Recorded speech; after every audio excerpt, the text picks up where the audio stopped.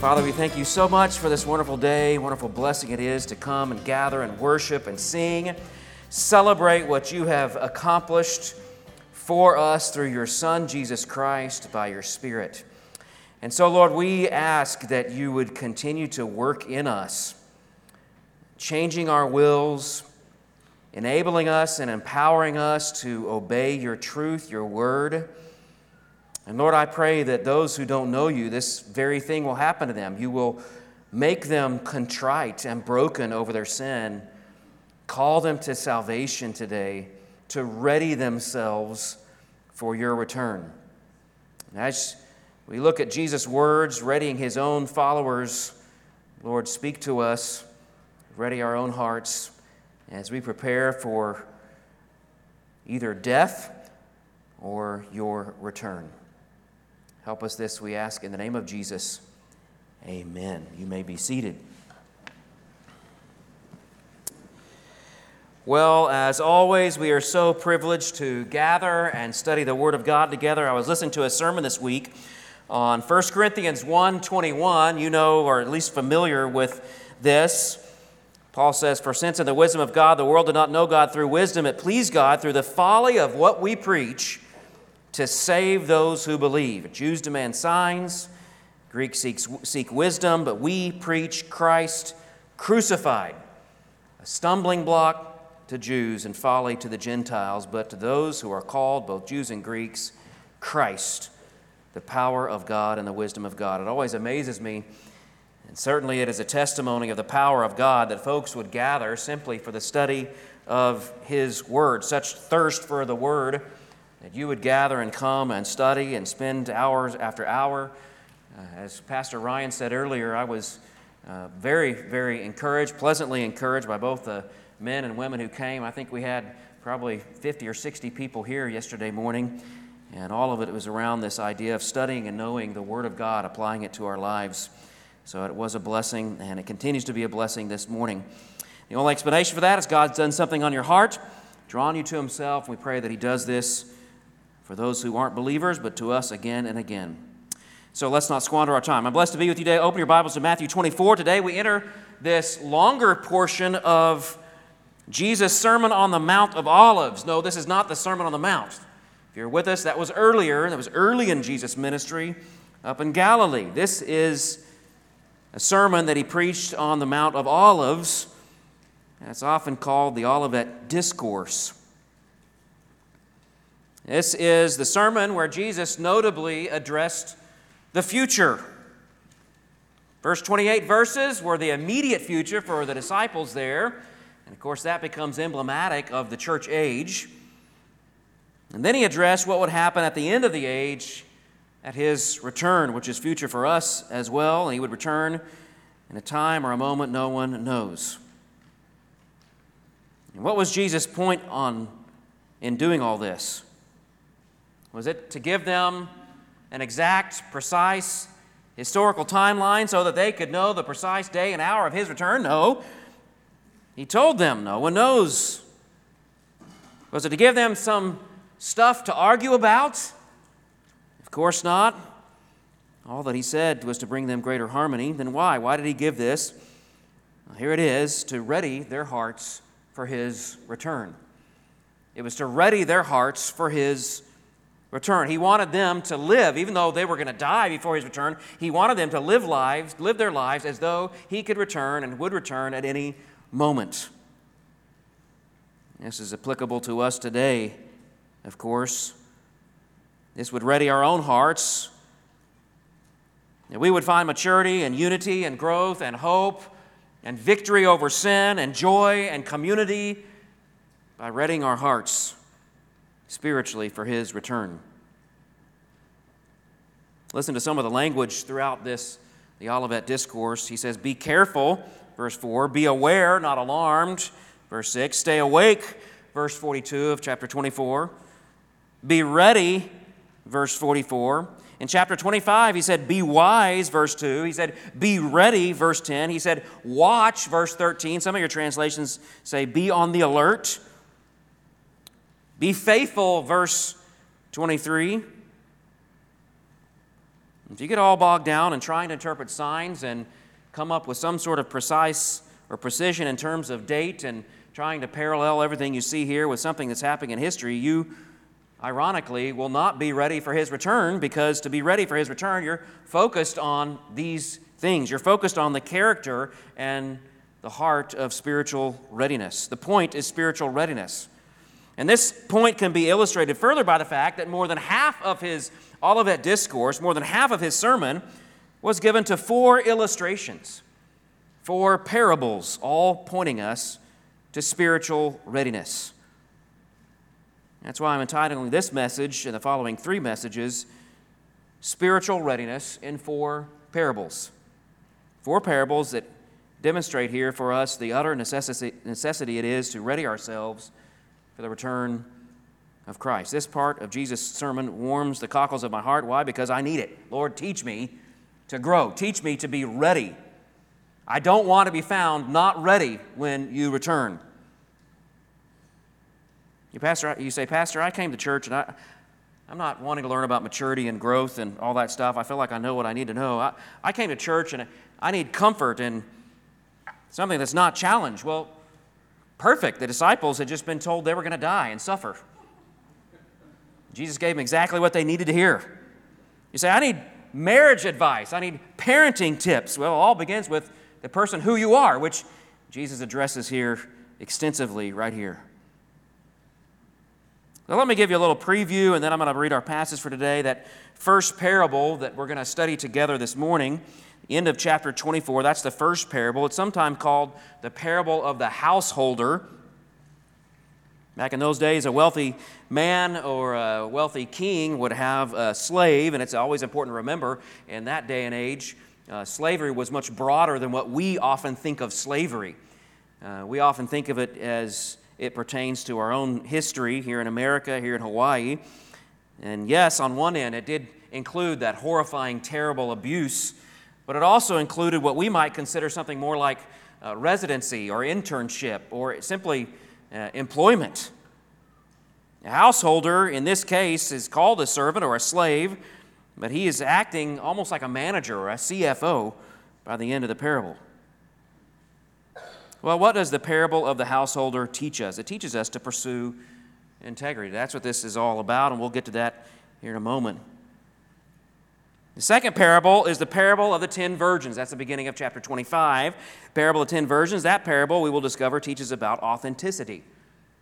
There were those who sought to just get sucked in by the excitement, posing as though they were part of the wedding party. They were the ultimate or the original wedding crashers. The third parable is the parable of the talents. The parable of the talents teaches, of course, the vital lesson of stewardship. What God gives you in this earth, while on this earth, He expects a level of responsibility with the things that He blesses us with. And then the fourth parable, the final parable, is the parable of the sheep and the goats. Teaches us about charity, how we treat others. So integrity, authenticity, responsibility, and charity. These are the objectives here in readying ourselves for the return of Christ. Let's, as a church, pursue these things together. Let's dedicate our hearts the next few weeks as we study this and be found at His return tending to these noble endeavors. All right, let me read to you this first parable, the parable of the householder, found there in at the end of 24, in beginning of verse 44. Really, 44 is the end of the prior section, but I wanted to include it to remind us of the purpose here. Matthew 24, verse 44. Follow along as I read aloud. Therefore, you also must be ready, for the Son of Man is coming at an hour you do not expect. Who then is the faithful and wise servant whom his master has set over his household to give them their food at the proper time? Blessed is that servant whom his master will find so doing when he comes. Truly I say to you, he will set him over all his possessions. But if that wicked servant says to himself, my master is delayed, and begins to beat his fellow servants, and eats and drinks with drunkards, the master of that servant will come on a day when he does not expect him, and an hour he does not know, and will cut him in pieces and put him with the hypocrites. In that place there will be weeping and gnashing of teeth. This is the Word of God. Jesus, in his teaching, was not concerned with the abstract. What I mean by that is he always spoke to what his audience needed. He was applicational, to use a word that we use often. Now, this is not to say that Jesus was, quote, relevant and engaging, unquote.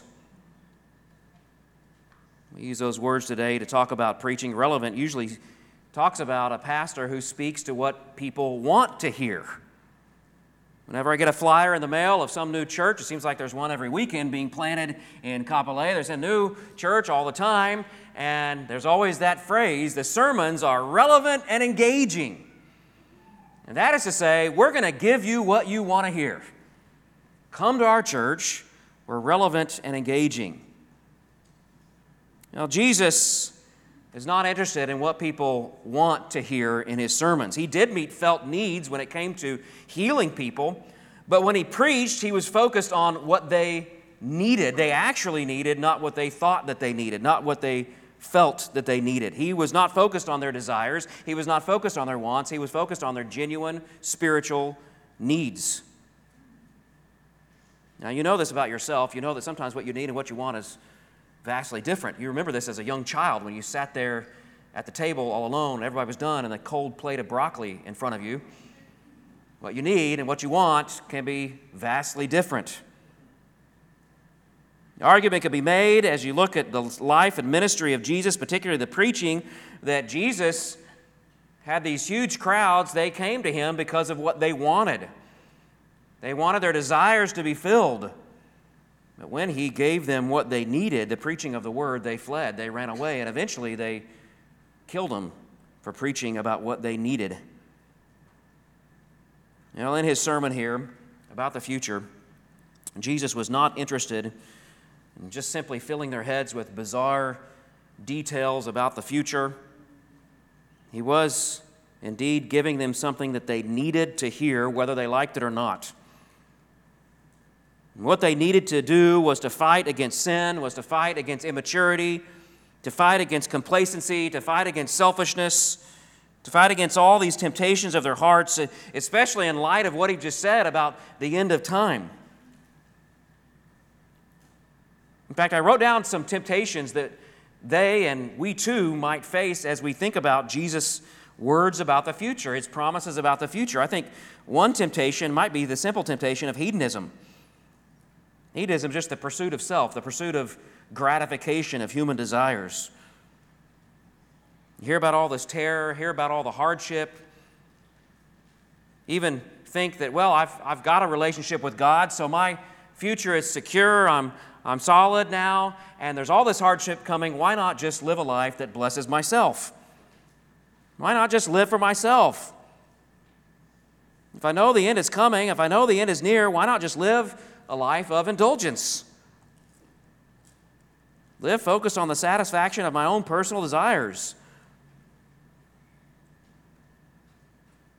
Now, this is not unique to our generation, but it does seem to be more prominent. The idea that if you make any kind of sacrifice, if you do anything for God or for the kingdom or even for other people, you then feel like you have this right to reciprocate yourself for doing something good. You deserve somehow to bless yourself. You hear this phrase all the time, I owe myself. You know, that is logical nonsense. Just like you can't borrow from yourself. You cannot owe yourself anything. It's one thing to say, you know what, I've been working hard, I want to follow what Scripture says about rest and rejuvenation. As long as that's Godward, as long as that's aimed at God and growing with God and resting in God, that's great. But let's be honest, a lot of times when we do that, a lot of times when we focus on these kind of things, it's not Godward, it's selfward. It's selfish. And selfish activity is always wrong. It's a form of hedonism. Well, is this temptation common? You better believe it. And Jesus addresses it here in these applications. Another temptation I wrote down here was the temptation of hypocrisy. There are many people, I talk to them all the time, they believe that since they're just around church, they're around Christianity, perhaps they grew up in a Christian home, nominally Christian environment, they attend once in a while, they throw a few bucks at the church or at ministry here and there. I think somehow that they're just going to get swept up in the excitement of heaven at the end. I'm just around this and all this excitement, and we're all going to go to heaven together, and we're all doing this sort of churchy stuff and Christian stuff, and I call myself a Christian, and people around me are Christian, and I certainly acknowledge all these things. Surely, in the end, that I'll just get sort of swept up in all the excitement and joy of everyone going to heaven. There's a sense in which this is the foundational principle to Roman Catholic theology, isn't it? You do these things, you do a certain list of things, and you'll be just fine. But I don't think this is foreign for Protestants either. I think if Catholics may have it ensconced in their theology, we Protestants, a lot of us, have it ensconced in our attitudes, in our lives, in our lifestyle. We just do a few things, we think we're good, we've appeased God, we've done what we need to do, we can fake it till we make it. Now, this is not true for the kingdom of heaven. You can't fake it till you make it, and we see this illustrated especially in the parable of the 10 virgins.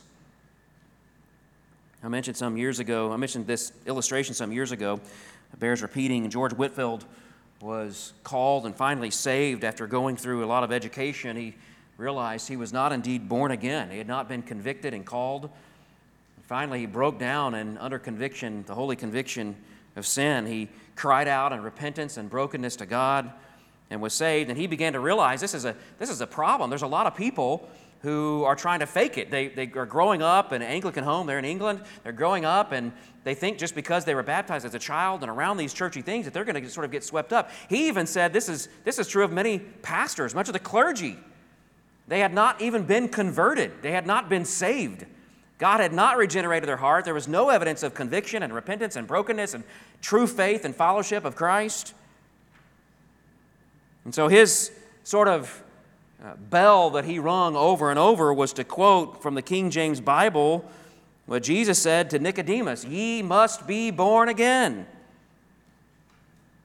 And he would go everywhere and preach that sermon, "Ye must be born again." One day a lady came up to him. She was sort of critical. She said, "Preacher, why do you always preach, 'Ye must be born again'?" "Because," he said, "ye must be born again." There's a lot of people that think that they can just sort of trick God into heaven. They can be hypocrites. Another temptation, I think, in light of what Christ had said about his return, about the kingdom, I think another temptation would be laziness. If you have some knowledge of the future, some idea and certainty of the return of Christ, some kind of assurance there, I think a big temptation would be laziness. If God's in control, if God's coming back, if all of this is determined, if God is completely sovereign over this whole thing, I'm just going to sit back. God's sovereign. I'm going to sit back and let him do his thing. I don't have to worry about anything. This is the false philosophy of determinism or hyper-Calvinism. Why do anything if God is sovereign, if God is in charge? Why do anything at all if God is always going to carry out his sovereign will? I've never met a genuine hyper-Calvinist, but I've met a lot of people, Calvinists and Arminians alike, who live like a hyper-Calvinist. They don't pray, they don't evangelize, they don't make disciples, there's no fasting, there's no effort to grow, there's no desire, there's no reading of their Bible. They live lazy lives like you would see in someone who's a determinist or a hyper-Calvinist. They think the whole purpose of the gospel, the whole purpose of what Jesus did was simply to get them to heaven, so why try anything now? It's not about transformation. It's not about living a life abandoned to Christ here. Why not just wait until I go to heaven? The sin of laziness. Another temptation I think we might face as we think about the end times and what Christ has said about his return is something you might call lovelessness or perhaps selfishness in that sense. I think people might be tempted, knowing of God's rule, knowing of the hardship they may face, simply to live a life that stores up for themselves. It's just a self-focused life. Maybe they're not a hedonist, and maybe they pat themselves on the back that they're not indulging some wicked desires, but they're constantly focused on storing things up for themselves, on building bigger barns, so to speak. Blessing yourself as much as you can, knowing that hard times are coming. And the key indicator that this is the way in which you live is that you don't show any love or care for those going through hardship. This, of course, is illustrated in the sheep and the goats. There's no charity, there's no love, there's no giving to those who are facing difficulty. You spend all your resources on yourself, not on others. Well, like I said, Jesus is not just giving them abstract future details. He's making application. He's addressing all of these and other temptations. In light of what he said, he knew they may be tempted to respond poorly. He knew that there may be some temptations that would arise in their hearts based upon the return of Christ, based upon his promises. Perhaps it would be the sin of lovelessness or selfishness or laziness or hypocrisy or hedonism. And that's what these 4 parables are intended to combat. He gives these 4 parables out of a sense of application, relevance in terms of our spiritual need, not simply what we want to hear from him. And we live in this era of already, but not yet. Christ's return is already imminent, but he's not yet come. We live with our spirits, our souls that have already been regenerated, already been redeemed, but our bodies have not yet been redeemed. We live in a time when we have already been adopted, already experienced full and familial fellowship with God and with other people. We already know the joy, but we've not experienced these things in their full, glorious expression. So how then should we live? Well, let's look at these 4 parables. The first one I read, the one we're looking at today, is the parable of the householder. What does it teach us? I mentioned it already. It teaches us to, number 1, pursue integrity. Pursue integrity. I mentioned in passing earlier that slavery in that day was a much broader concept than what we think of in our day. Slavery today, and even going back a few hundred years here in Hawaii and America, it's atrocious. All 100% is atrocious. Human ownership is detestable. It's horrifying. It's the expression of the worst kinds of man's depravity, what we humans have done to one another, do to one another in terms of torture and death, truly horrendous, and it's all expressed in the institution of slavery as we think about it. In that first century, though there were millions who were treated like that, and there was that kind of slavery that existed in that day. You can find all those horrifying examples. But the idea of slavery was also much bigger than that. Like I said, it also might be something we might categorize as internship or residency, or even sometimes, and we'll even see it illustrated in the reward that the master gives, sometimes even a sort of a CFO position of a giant estate. There were slaves in that day who were highly educated, slaves who were involved in politics, slaves who were doctors and actors and orators and renowned philosophers. It was possible, in fact, to free yourself from slavery. And if you had the desire and loved your master and he provided you in such a way, it was also possible to bond yourself to your master permanently. In fact, that is the kind of word that's used here. This is talking about a bondslave, someone who has freely chosen to bind himself with his master. Now, that's the kind of slave that Jesus is talking about here in our passage. Why most translations, in fact, your translations may say servant rather than slave, because that's more in line with how we use the word servant today rather than the word slave. This employee was not a galley slave, abused and mistreated. This is a doulos here. Clearly, he's valued, he's capable, he has freely bonded with his master, and his master have given him some level of authority over his belongings. Who then is the faithful and wise servant whom his master has set over his household to give them their food at the proper time? The servant is managing the master's household. He's managing the master's business interests. You get the idea. He's managing even perhaps other servants, perhaps even managing the eating of the master's own family. He may be in charge of the food provisions, which would include providing for the master's own family. And Jesus asks, who then is this faithful and wise? He is pistos. He is faithful. He is true to who he is as a servant. And as such, he's here to serve his master. He is faithful to his calling. His position is not to glorify himself, not serve himself. His position is he is called to serve the master and serve the needs of the master, and he finds great joy in doing so. Wise, phronimos, it means he's not just book smart. He's putting these commands, he's putting the will of the master into action. He knows how to synthesize truth, the truth that the master has given him, and he knows how to put it into action in his life. He is faithful and he is wise. Well, these two ideas, faithful and wise, combined, here's where we get the idea of integrity. Integrity is being and doing the right thing when no one is watching. Let me just say this. Integrity is not simply being true to who you are.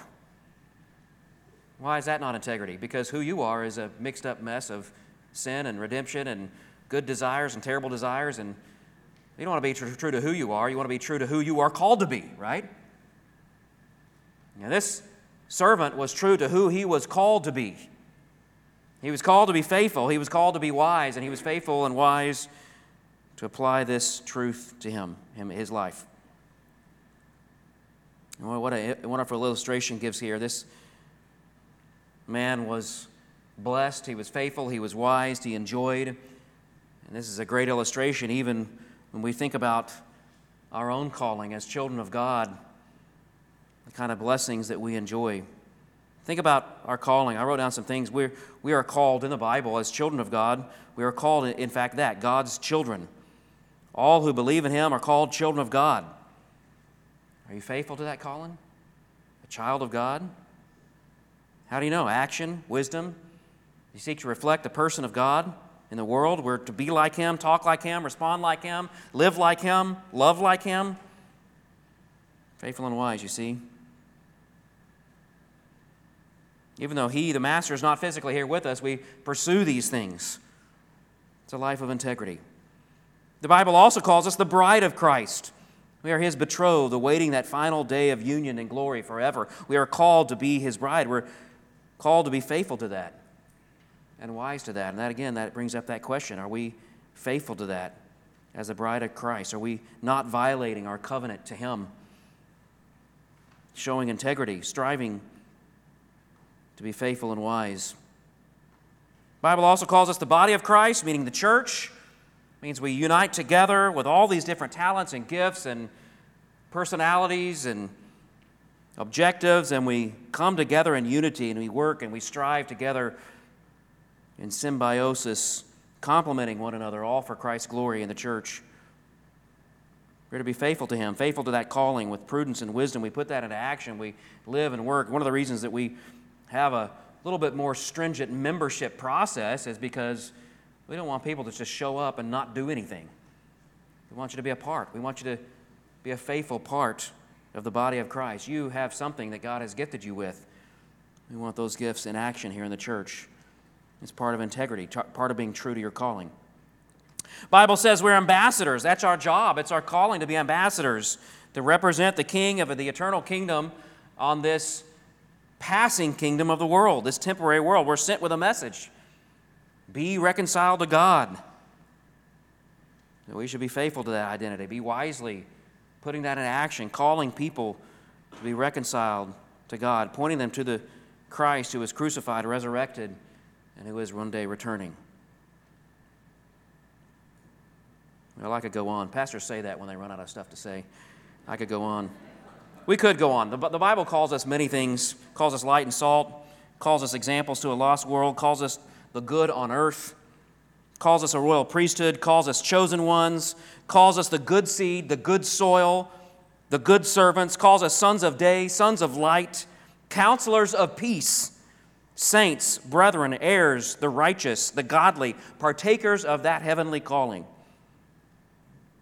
What is it to be faithful to this calling? What is it to show integrity, as this first servant did to his calling? This servant, his objective was to have integrity. It was to be faithful to his calling. It was to be wise carrying out and in action carrying out those things that he was called to do, not just in his mind and his heart, but in his actions and his words. That master had called him for a purpose, and that servant wisely implemented all the things that he was called to do and be. Planned these things out. He executed. People didn't have to worry about the food. He made sure they were fed and cared for and provided. This is the first servant. He's all positive. And so the first thing that Jesus notes here is that blessing, the blessing of integrity. If you're writing notes, write that down. The blessing of integrity. You see that in verse 46. Blessed is that servant whom his master will find so doing when he comes. Blessed is that servant. And think of all the blessing. I think one blessing that we forget is what I sometimes call the blessing of mutuality, meaning when we do what we are called to do, when we are what we are called to be, not only do we receive blessing, but God receives glory. We're called to be, we were made to worship God. And so not only are we blessed, God is blessed by that glory. If we're called to worship God, if we're designed as human beings, if we're designed in our minds and our bodies and our hearts to bring glory to God, to worship God in our lives, not just on Sunday morning, but to live lives out of worship, guess what? That's where we're going to find our greatest satisfaction and contentment in glorifying and worshiping God. That's exactly what this servant experienced. The blessing this servant experienced was the blessing of mutuality. He was doing exactly what he was called to do. He was being exactly what he was called to be. This man of integrity who lived up to that calling and lived it out. And not only did the master receive confidence and joy and glory because the servant was carrying out what he was called to do, but that servant also found great satisfaction and joy himself. There's also a blessing that this servant here experiences. It's this blessing of value. When you are doing what God has commanded in the kingdom, you're not just dead weight in the kingdom, right? This servant wasn't just in the way. People had to sort of work around him. You guys have always worked. I'm sure you've worked with someone like that. Hopefully it's not you. If you don't know who it is at work who's dead weight, it's probably you. You've worked with someone who's like that, right? And everyone sort of has to work around the guy or the girl. Usually guy. Everyone has to work around him. Everyone has to kind of schedule and move things around him. And people scratch their head and go home and talk to their spouses about, why can't we just fire that guy? He's useless. Doesn't do anything. He's just dead weight. Now, don't let your minds run away. You're tempted to think of certain people right now and you're judging them. Don't do that. I wasn't intending for you to do that.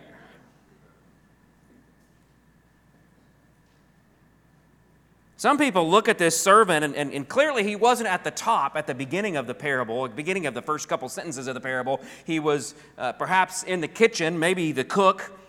Maybe that's all he was. He was just a cook.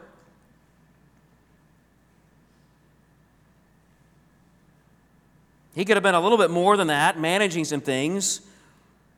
But either way, even if he was a cook, he was absolutely vital to the master's plan here. The master needed him. The master was using him. The master, yes, could have hired somebody else, could have brought in a different slave, could have done it some other way. But this man, because he was obeying, because he had integrity and was true to who he was and carried out those commands, that man found great value and great purpose. He also had the blessing of community. I think we see here him giving the food to all these people. There's great joy. By following the master's commands, he placed himself inside this local group of people who were living under the master's command, the master's area. A community of other people, perhaps other servants, other people who were carrying out the same things, doing things alongside him, working with him. Other people who sought to honor the master. And so now he's not alone in all this. So you have the blessing of community, the blessing of value, the blessing of mutuality. If you do this, if you live a life, if you pursue integrity, you have all these blessings and more. You're finding purpose in God. You're finding purpose in giving God the glory, and you get this great joy, this great contentment, and you get this whole community of people who are trying to do the same thing. You're joining together and helping one another. What an immense blessing, layer upon layer of blessing and joy and fulfillment. This parable is an illustration of that reality. A believer who's obedient, a believer who is someone who pursues integrity, who understands their calling, who understands who they are called to be, and then pursues it with faithfulness. And Jesus points out that kind of servant is a servant who receives immense, profound blessing, community, value, mutuality, God being glorified in you, you finding great satisfaction. You can think of any of these blessings and apply them to any command that God gives, the command to evangelize, to make disciples. You can find immense satisfaction and joy when you do that. You bring God glory and you find value. God using you in His kingdom. Does He need you? No, I'm sure He could save anybody He wants and use other people. He can make a donkey speak.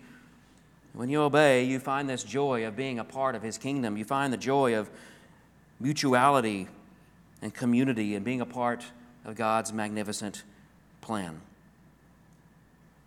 Jesus said in this parable, the master would, quote, set him over all his possessions. Not only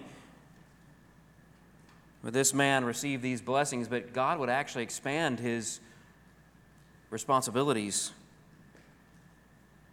All these other blessings were added to, because now the master has given him more blessings. And of course, this applies to us. The more responsible we are, the more we show integrity, the more God blesses us. And the more God blesses us, the more we want to show integrity. And the more we show integrity, the more God blesses. You see this wonderful, beautiful cycle of blessing. Again, the blessing of obedience here in this context begins with being who you are called to be and then carrying it out in wisdom. It's in integrity. Pursuing integrity is so great, so magnificent. When you fail in these things, when you fail in integrity, you start to lose your purpose. You start to lose blessing. You start to lose joy. You start to lose identity. You lose contentment. You're not true to who you are, what you've called to be. And those blessings start to slide away. Worse than that, when you fail in terms of integrity, you have that doubt in the back of your mind that this is maybe revealing the fact that you were not called in the first place. I mean, if there's no real desire, no passion for integrity, no passion to live up to the calling with which God has called us, maybe it's because you're not even called. You're not a, quote, wise and faithful servant from the start. John said in 1 John 3, beginning of verse 9, no one born of God makes a practice of sinning, for God's seed abides in him. He cannot keep on sinning because he has been born of God. By this it is evident who are the children of God, who are the children of the devil. Whoever does not practice righteousness is not of God, nor is the one who does not love his brother. A genuine believer loves integrity, pursues it even when no one's watching. A false believer eventually reveals his lack of integrity by his rebellion, that it never was genuine to begin with. Earlier in 1 John chapter 2, verse 19, familiar passage, they went out from us, but they were not of us, for if they had been of us, they would have continued with us. But they went out that it might become plain, they all are not of us. Now look at verse 48, Matthew 24. This is what's happening with a wicked servant. But if that wicked, of course this is the opposite of faithful, and wise. This is the opposite of integrity. But if that wicked servant says to himself, my master is delayed, and begins to beat his fellow servants, and eats and drinks with drunkards, the master of that servant will come on a day he does not expect him, at an hour he does not know, and will cut him in pieces and put him with the hypocrites. In that place will be weeping and gnashing of teeth. What's going on here? Well, Jesus showed us the blessing of integrity. Here, with a bad servant, he illustrated number 2, or B, the curse of corruption.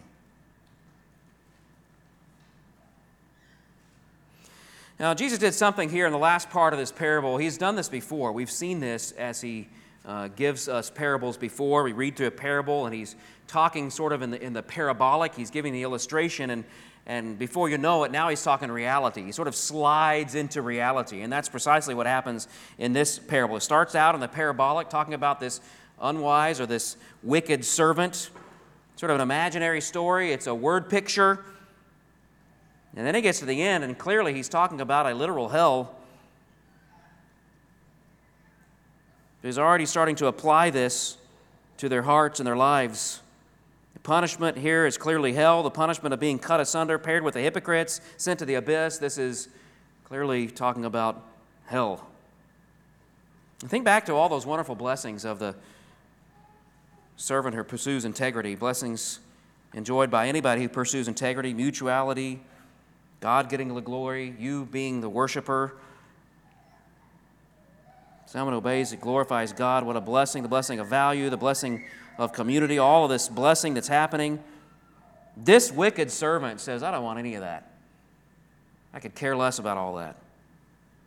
He sacrificed all of that for some indolent, selfish, temporary power. It seems like that's what he's pursuing right here, right? He's beating other servants. So perhaps he has some level of authority, or maybe he's just a bully. He's indolent. He's angry. He's selfish, beating other servants. And what we find is not only did he sacrifice those immediate blessings, he sacrifices that ultimate blessing. Now, I want to point something out here, and then we'll be finished. Sometimes this is called the doctrine of two ways. We have it in our statement of faith. If you take the time, most people don't read the statement of faith unless they're thinking about joining a church. Maybe you read it on your way in. But our statement of faith has this doctrine, this idea, doctrine of two ways. Article 15, statement of faith, we believe that there is a radical and essential difference between the righteous and the wicked. That such only as through faith are justified in the name of the Lord Jesus and sanctified by the Spirit of our God are truly righteous in His esteem, while all such as continue in impenitence and unbelief are in His sight wicked and under the curse. And this distinction holds among men both in and after death. You see it, all humanity can be divided in two groups: the righteous and the wicked. The righteous are not righteous in of themselves. They have to be made righteous by God, and God must come to their hearts and regenerate them, and they must cry out and repent and have faith in Christ. They must be made righteous through regeneration and subsequent justification. They start out wicked in this camp, but God makes them righteous. It's a pure act of God's grace. The wicked remain wicked. The wicked remain wicked even when they can produce some surface righteousness, as all humans can do. All humans can produce some surface righteousness. Hitler could produce surface righteousness. John Wayne Gacy could produce surface righteousness. These are wicked, wicked people. And they can do some things that look good, that seem moral.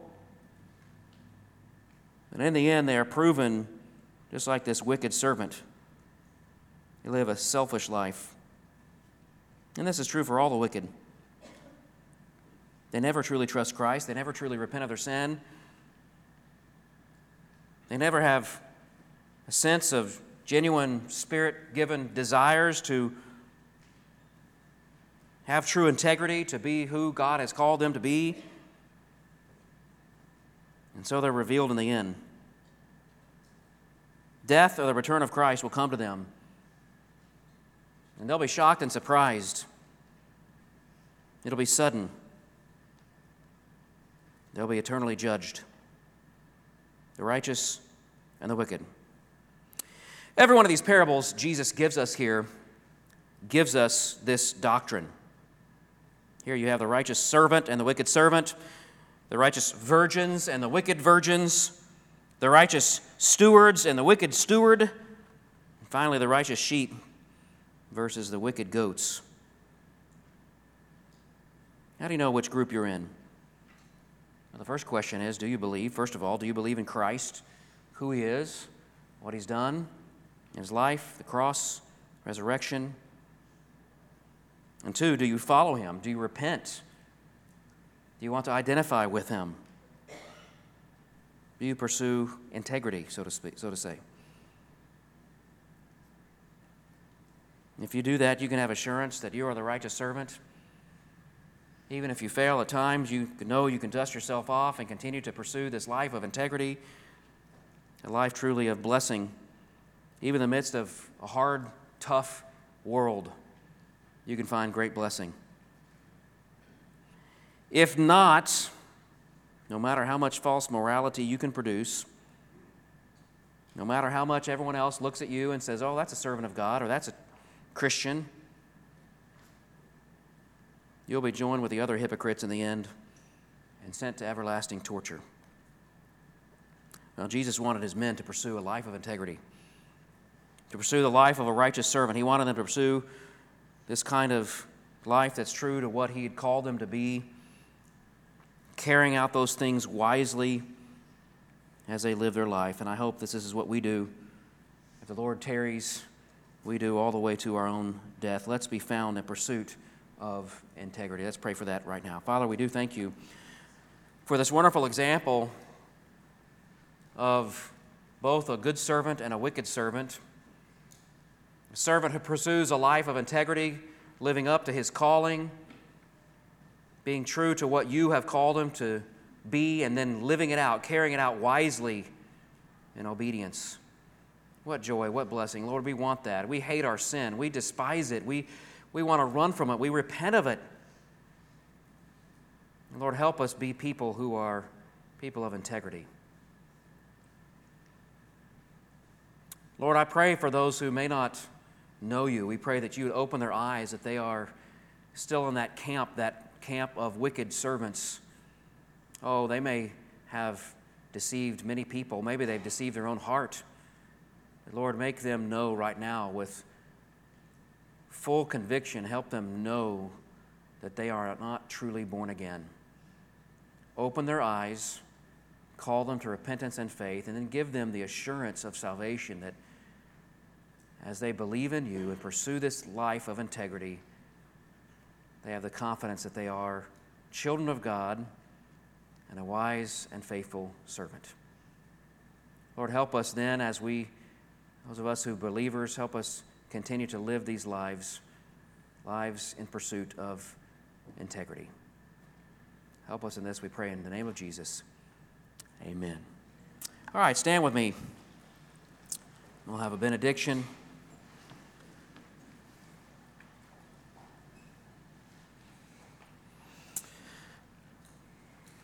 Now may we go, encouraged by the joy and blessing it is to pursue a life of integrity. The Lord be with us and bless us and keep us in our pursuit of integrity. Amen.